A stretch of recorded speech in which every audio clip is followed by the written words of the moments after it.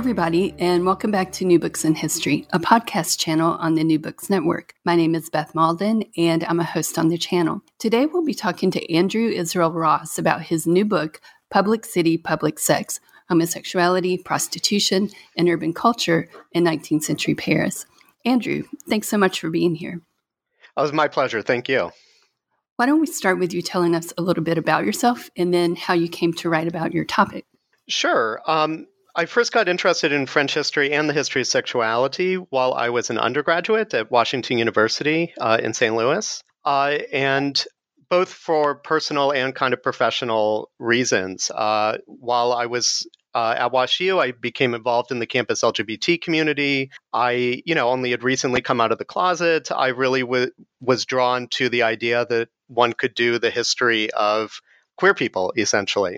The French part was more accidental. I had an amazing professor while I was in college, Stephen Hawes, who is a women's historian of 19th century France. And he really facilitated my interest in the country and then in Paris, since actually fortuitously, he was teaching a course that took a group of us to the city. So it was my first experience in Paris. So I'm actually not even embarrassed to admit that I kind of chose to pursue Parisian history so I could keep going back to Paris. And I have heard previous podcast interviews with other folks who have admitted the same. So it seems like I'm in good company. I think we're all guilty of that. Exactly. And I'm being encouraged to branch out a bit more, and I know I should, but I just adore Paris. So hopefully one day I will begin exploring other archives. Okay, so let's start with the theoretical framework of your book. And you're working with Michel Foucault's theories of sexuality, space, and power. And can you set up our discussion by explaining how you bring together histories of sexuality with histories of space and the city of Paris? Sure. So from Foucault, I essentially take two interrelated ideas. The first is that homosexuality is not a natural thing, and neither, for that matter, is sexuality itself. Rather, it's historically determined. And I really emphasize in my work that the 19th century, one should not assume that when you see evidence of particular sexual acts, we are witnessing modern sexual identities. The second idea I take from Foucault, the one that is perhaps more important to the argument I make in my book, is that what processes that might at first glance seem to be quote unquote repressive, policing especially, but obviously not exclusively, can also be productive, creating new ways of understanding relationships between individuals and between individuals in the spaces that they inhabit. And it seems to me that historians of sexuality and historians of urban space, but especially historians of Paris, have not really spoken to one another regarding that essential idea, that space and the way people use space can produce new ways of understanding the self. So for historians of sexuality, especially in France, it seems to me space has often been kind of just the arena in which people acted or subcultures emerged. Whereas for historians of Paris, the sexual uses of the city are largely seen as kind of marginal to the story that they're telling. And so in this respect, we have kind of two historiographies that are telling two parallel stories, sexual actors using the city and the city kind of encompassing sexual actors at best. It seems to me that Foucault's insights allow us to see how these two stories intersect, the one enabling and shaping the other and vice versa. So in my story, space and sex exist in a dynamic relationship with one another.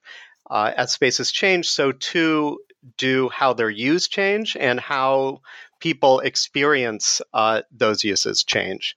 The appropriation of transforming spaces then influences, in turn, the emergence of new spaces. And you can kind of see a kind of ongoing process in that regard. The way I kind of draw this out is through the idea or the concept of what we call, or what they called even, regulationism, which was a particular kind of sexual ideology that defined regulatory approaches to especially female prostitution in the 19th century. Regulationism was premised on the idea that men, especially working class men, required sexual outlets, and that therefore female prostitution was a, quote, necessary evil. And in order to kind of provide for this necessary evil, the police and urbanists argued that urban space itself had to find ways of providing for sex amongst these men. And so the police in Paris, beginning in the early 19th century, begin constructing what was essentially a kind of extra-legal process of management, whereby suspected prostitutes that kind of threatened all working class women were registered, forced to undergo medical examinations, and, especially important for my argument, were ideally to be placed into tolerated brothels. And so regulationism was at one and the same time a sexual ideology and a spatial one. And that's how I kind of bring these two ideas together. And so what I deem a logic of regulation, the notion that men required sexual spaces and sexual outlets, shaped the 19th century city more broadly than just the regulation of female prostitution. Mm-hmm. Well, you began your study in the early 1800s when the government sanctioned female prostitution through what you referred to just a second ago as these maisons de tolérance. And what were these establishments, and what do they tell us about the relationship between space and regulationism? So the maisons de tolérance were, simply translated, tolerated brothels, sometimes referred to in the literature as bordellos. These were spaces that were licensed by the police, governed by a madam, and stood ideally as the only place where female prostitutes could sell sex under regulationism. The rise and fall of the Maison de Tolérance has been central to our understandings of 19th century prostitution ever since Alain Corbin first published his magisterial work in the late 1970s. It's important to recognize not all prostitutes had to live in Maison de Tolérance, but they were the only place where they could, quote unquote, legally sell sex. The Maison de Tolérance was central to the process by which the police could, one and the same time, enable prostitution. Remember, prostitution is seen as something that the city kind of needs. These working class men need prostitutes, but also hide it at the same time. And so that's what makes them so central to this argument about the relationship between space and sex. So brothels have often been interpreted largely as spaces of confinement, but that's not really what they did. I don't dispute that, of course, the Maison de Tolérance, especially, more working class ones, were not nice places. They were not places where you would want to end up. And indeed, in many respects, they were spaces of confinement, but that's not all they did. The Maison de Tolérance also kind of produce new signs of sex in public space. You had to know how to recognize one. You had to know where to find one. You had to know that what building not to enter as much as you needed to know what building to enter. And so these brothels serve the basic needs of regulationism. If you're going to argue that men require sexual outlets, they needed to be available, recognizable, and in many respects, very public. And so the Maison de Tolérance was not simply a place where prostitutes were put, but were also the avenue by which sex itself became increasingly public in the 19th century. So you have a system of regulationism in place in the early 1800s in which the infrastructure of the city ensures men's access to women through these maisons de tolérance. But beginning in the 1830s, a new public space emerges that challenged the heterosexual assumptions of regulationism, and that space is the public urinal. And you write that the public urinal, quote, revealed the thin line dividing forms of desire in the 19th century, end quote. So could you explain that? So basically in every major Western city, public urinals have been significant spaces for men who sought sex with other men, to meet, to find short and long-term partners, and to simply have sex amongst one another. I argue that this is precisely because the urinal also followed the very same logic of regulation that the Maison de Tolerance followed. They had to be plentiful, innocuous, but also recognizable to those who sought them out, supposedly for appropriate reasons, urination in this case. But sometimes I think that this idea is obvious, but it also strikes me as endlessly fascinating. It's precisely those characteristics that made public urinals such good spaces for men to seek sex with other men in the first place. They were all over the city, and I should state, especially beginning in the 1850s, public urinals first emerge in the 1830s and then really accelerate over the course of the 19th century for reasons I think we'll talk about in a bit. In any case, they were also in parks and gardens, in other words, other spaces where lots of people are mingling about, where men are appropriately out in the city. And importantly, they also hid what went on inside. They were meant to shield the public from viewing essentially men's genitals from being viewed. And they were finally also spaces where men were expected to congregate together, right? They were one of the few spaces in the city where it was okay not only for men to be just interacting exclusively with one another, but even to be interacting with one another while revealing their penises, their genitals. And perhaps it's important to note, facilities for women did not emerge until very late in the 19th century, 1880s, 1890s. There will be public urinals for women available as well. In any case, you have a situation where public urinals are providing spaces for both, men who were there for quote unquote the right reasons, right? Men who wanted to urinate, but also men who wanted to have sex with other men. And they're intermingling, they're interacting with one another in some sense, despite themselves. And this creates a problem for the police. The police are tasked with managing how public space is used, and they therefore have to distinguish between who was using the urinals as intended and who were not.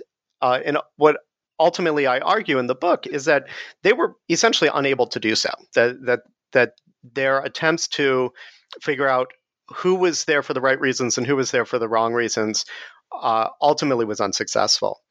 And importantly, one reason it was unsuccessful is that even those who were arrested and assumed to be engaging in acts of what the 19th century police called pederasty had a ready excuse for why they were there. They basically would often say, oh, I was just checking things out. I was there because I was curious.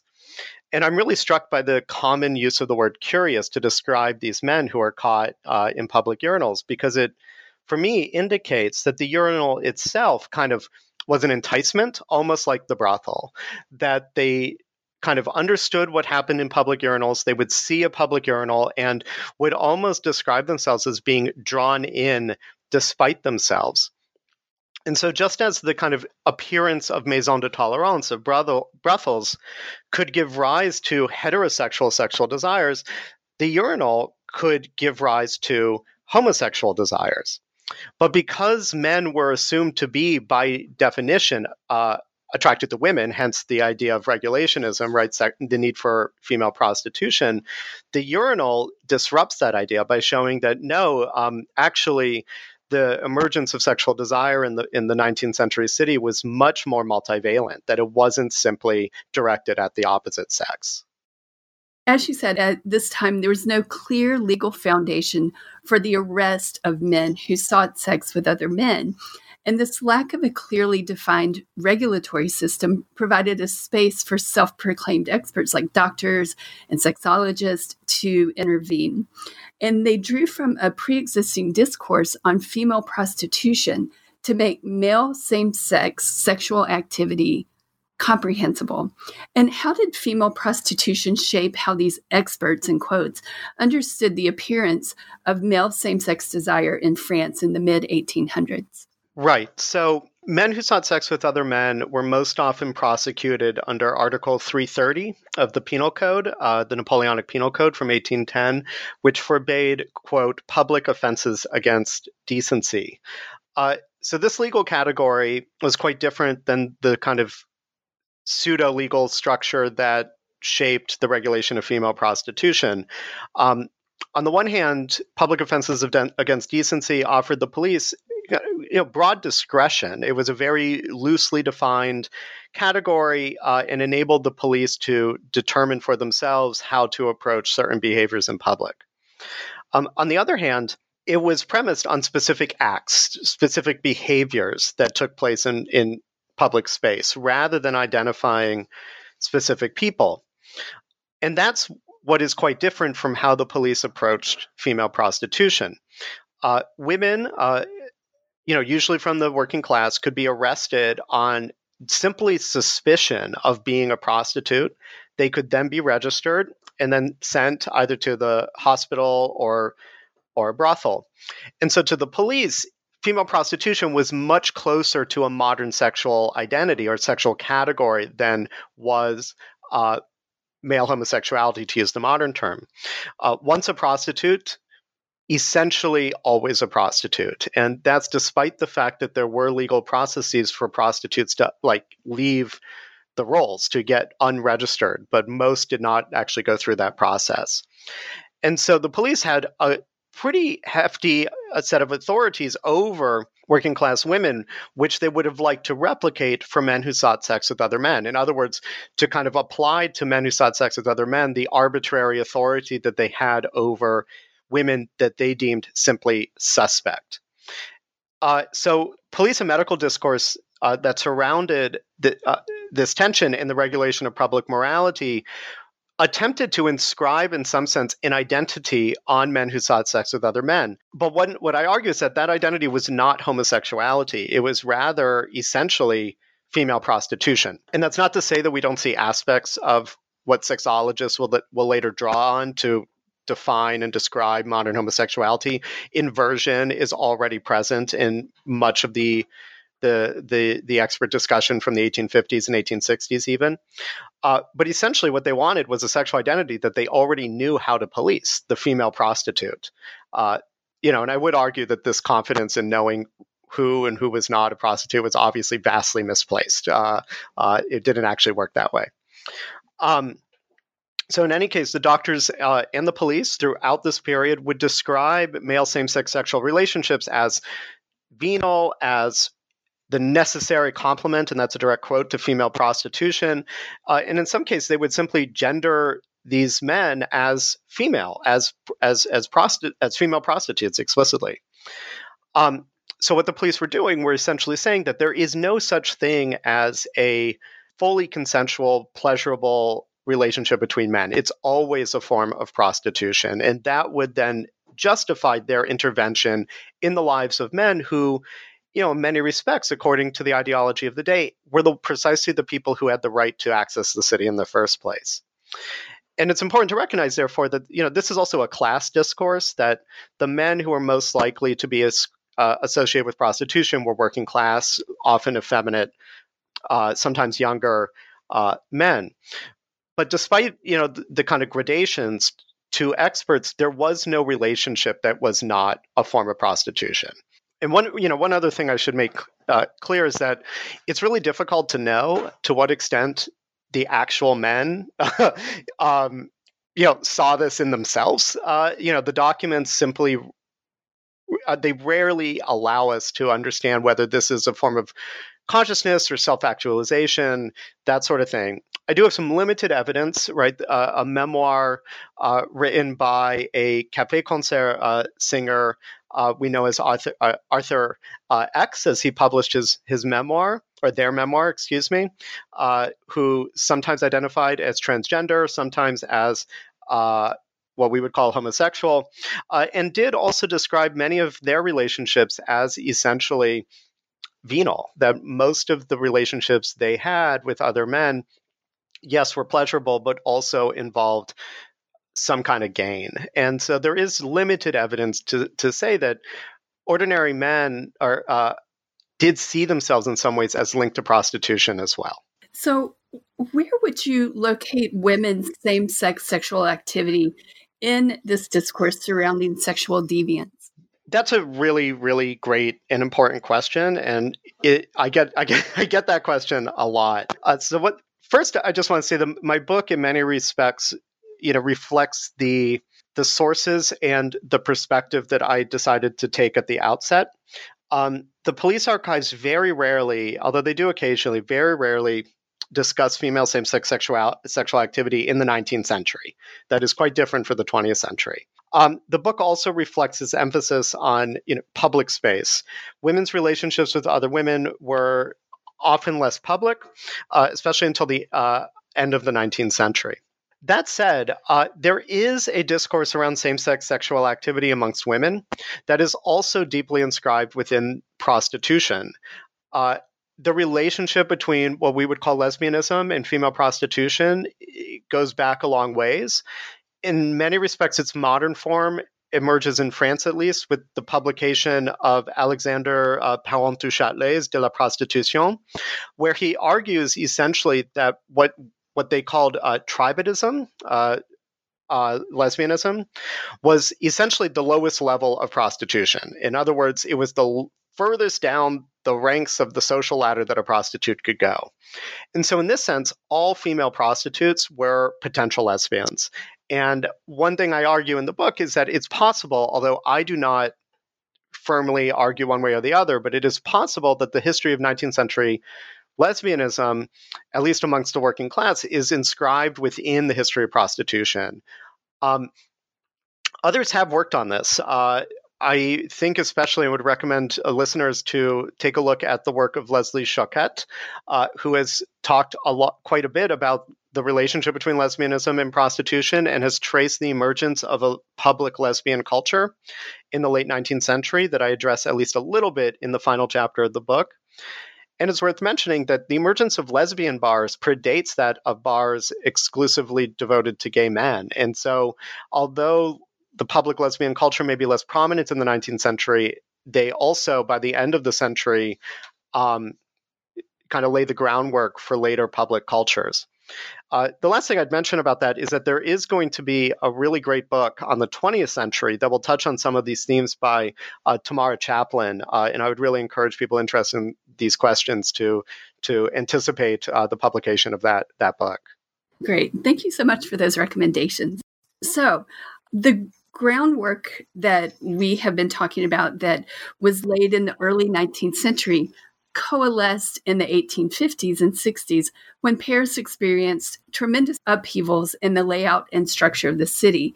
And in order to understand the policing of public sex during this period, it's important to understand the changes that happened under the direction of Napoleon III and Baron von Haussmann at this time. And could you describe some of these changes for listeners who might not be familiar with this history of the city?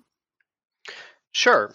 So Haussmannization refers to a project of urban development that was, at the time it was undertaken, the largest the world had yet seen. Put very simply, the Paris that you can visit or visualize today is, to a large extent, due to Haussmannization. Of course, historians of Paris have been arguing over what predates Haussmannization and what postdates Haussmannization for a while now, but it remains the case that in the middle of the 19th century, much of the urban works that define the Paris of today were, at the very least, started. So Baron Haussmann, essentially created, in many respects, his own myths around what this entailed, but they also involve a good deal of truth. Put simply, Paris was transformed from a crowded, dirty, medieval city into the modern metropolis we know today. Haussmannization, this process entailed a number of interrelated projects that revolved around a central goal that is defined, and I'm paraphrasing here, by David Harvey, as the circulation of air, goods, people, and capital about the city. So circulation and movement of all kinds of natural and man-made phenomena were at the heart of this project.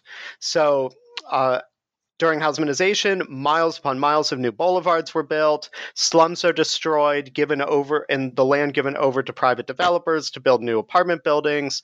The Paris sewer system is overhauled. And for listeners who are not familiar, I highly recommend the Paris sewer tour, which goes through some of this history. Yes, it is one of my favorite isn't places. It great? In what other city can you walk just straight into the sewer? I try and take visitors to that one, and especially for anyone who, like me, read Les Miserables at a formative period, it is well worth the visit. It's amazing. And actually, I mean, bringing up Hugo is a good point. Like there were many critics of Haussmannization at the time, and some, argued that what Haussmann did was essentially change the character of the city, that he made it regimented, he made it too straight, he literally and metaphorically, he gave it over to capital and investment and not, and reduced the power of the actual people who lived in it.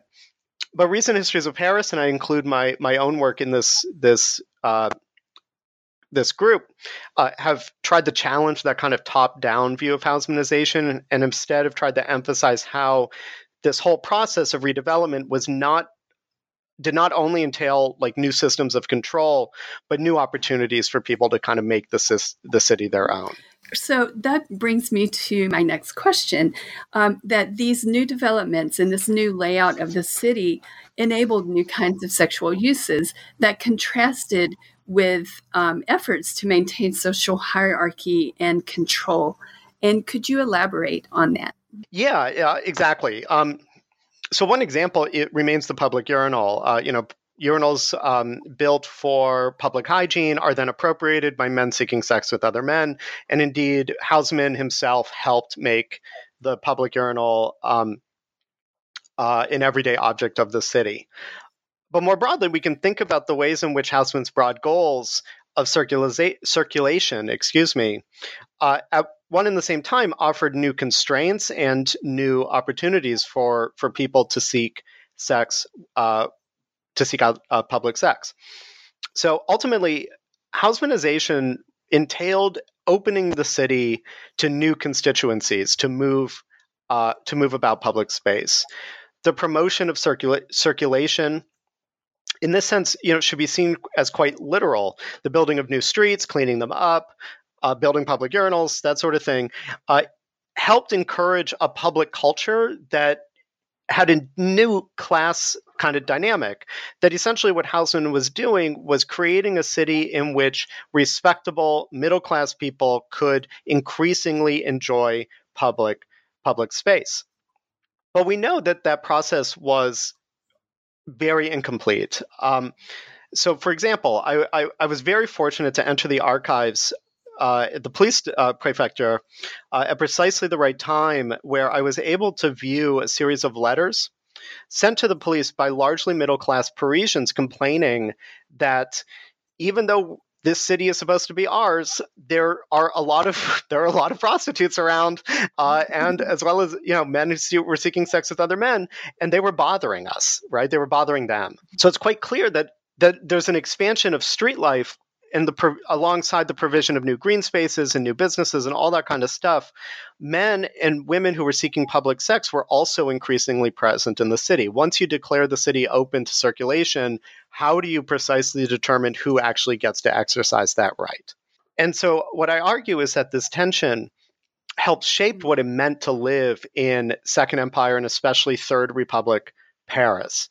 There was a constant possibility of encountering evidence of public sex that shaped what it meant to enter public space in the first place. And it forced middle-class Parisians to respond to sex, to understand what its presence meant to them, and what possibilities public sex held in the public city. And so it's in this sense that the book ultimately argues that sex needs to be seen as standing at the center of the development of the urban culture of the 19th century. And I think this claim is especially important as we enter the Third Republic, because as Parisians became increasingly Republican with a capital R over the last decades of the century, they were able to use sex to make new claims as a kind of civic duty. They would argue to the police that sex contrasted with what the city was supposed to be, but in doing so, sex continues to be the vehicle through which those claims were made in the first place. And so sex I argue, was rendered central to claims to citizenship and especially urban citizenship. And so despite the efforts of Hausmanization, these efforts, even if it remained only as a contrast, made sex increasingly important to what it meant to live in the city at the turn of the century. Well, let's finish up with the Third Republic at the end of the 1800s and the new sexual entertainments that emerged at that time. And you argue that these new businesses placed public sex at the center of an emerging mass culture and enabled the emergence of new publics and eventually new identities. And the Folies Bergère and the Opera Ball were two of the most popular sites in this new mass culture.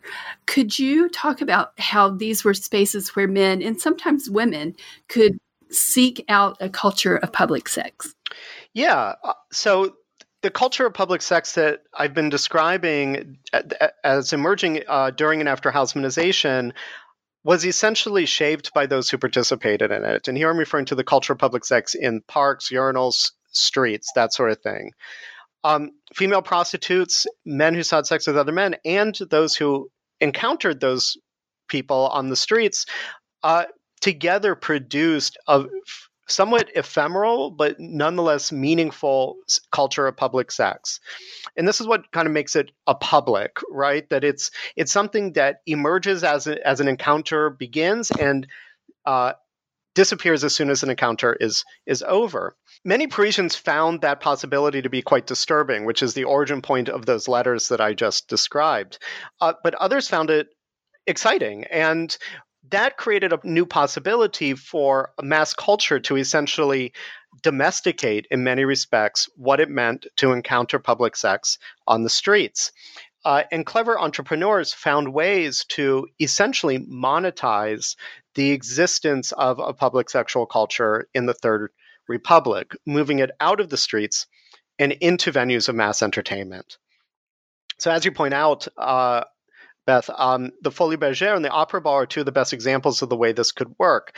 I do talk about other spaces as well, such as the Brasserie à Femmes, cafes with serving girls, other bars, that sort of thing. But these two institutions were major mass cultural forms. The Folies Bergère, for instance, was a music hall, but it was a music hall which was quite known for its audience and participants of the local prostitutes. And in fact, at one point, the management, seeing kind of a reduction in the number of prostitutes going to the Folies Bergère, offered free admission to local prostitutes in order to get them back in. And they did this perhaps for obvious reasons. Sex sells. And part of the point of going to this space was to encounter the folks that you would normally just see on the streets. But by bringing it inside, the Folies Bergère managed to kind of create a controlled environment for those encounters. So if on the street, and what so bothered some people about street encounters was that prostitutes could sometimes disrupt kind of male privilege in public. In the Folies Bergère, male attendees were paying in order to ensure that they always remained in control. The Opera Ball is a bit of a different case, but it well foreshadows some of the ways that later queer culture becomes monetized under capitalism. The Opera Ball was a masked dance hall, or a dance hall where people often came in costume, often involving masks, which allowed for an interesting play of identity, where people would come in costume, they would hide who they were. And this has often been interpreted as yet another example of the ways that men could kind of pay for access to anonymous women, prostitutes amongst them, and that is true. But one thing I point out is that it also offered other possibilities, and the Opera Ball was somewhat known as a space where people cross-dressed, and that gender becomes a bit more indeterminate within the Opera Ball, allowing for heterosexual and homosexual desire to become a bit more indeterminate.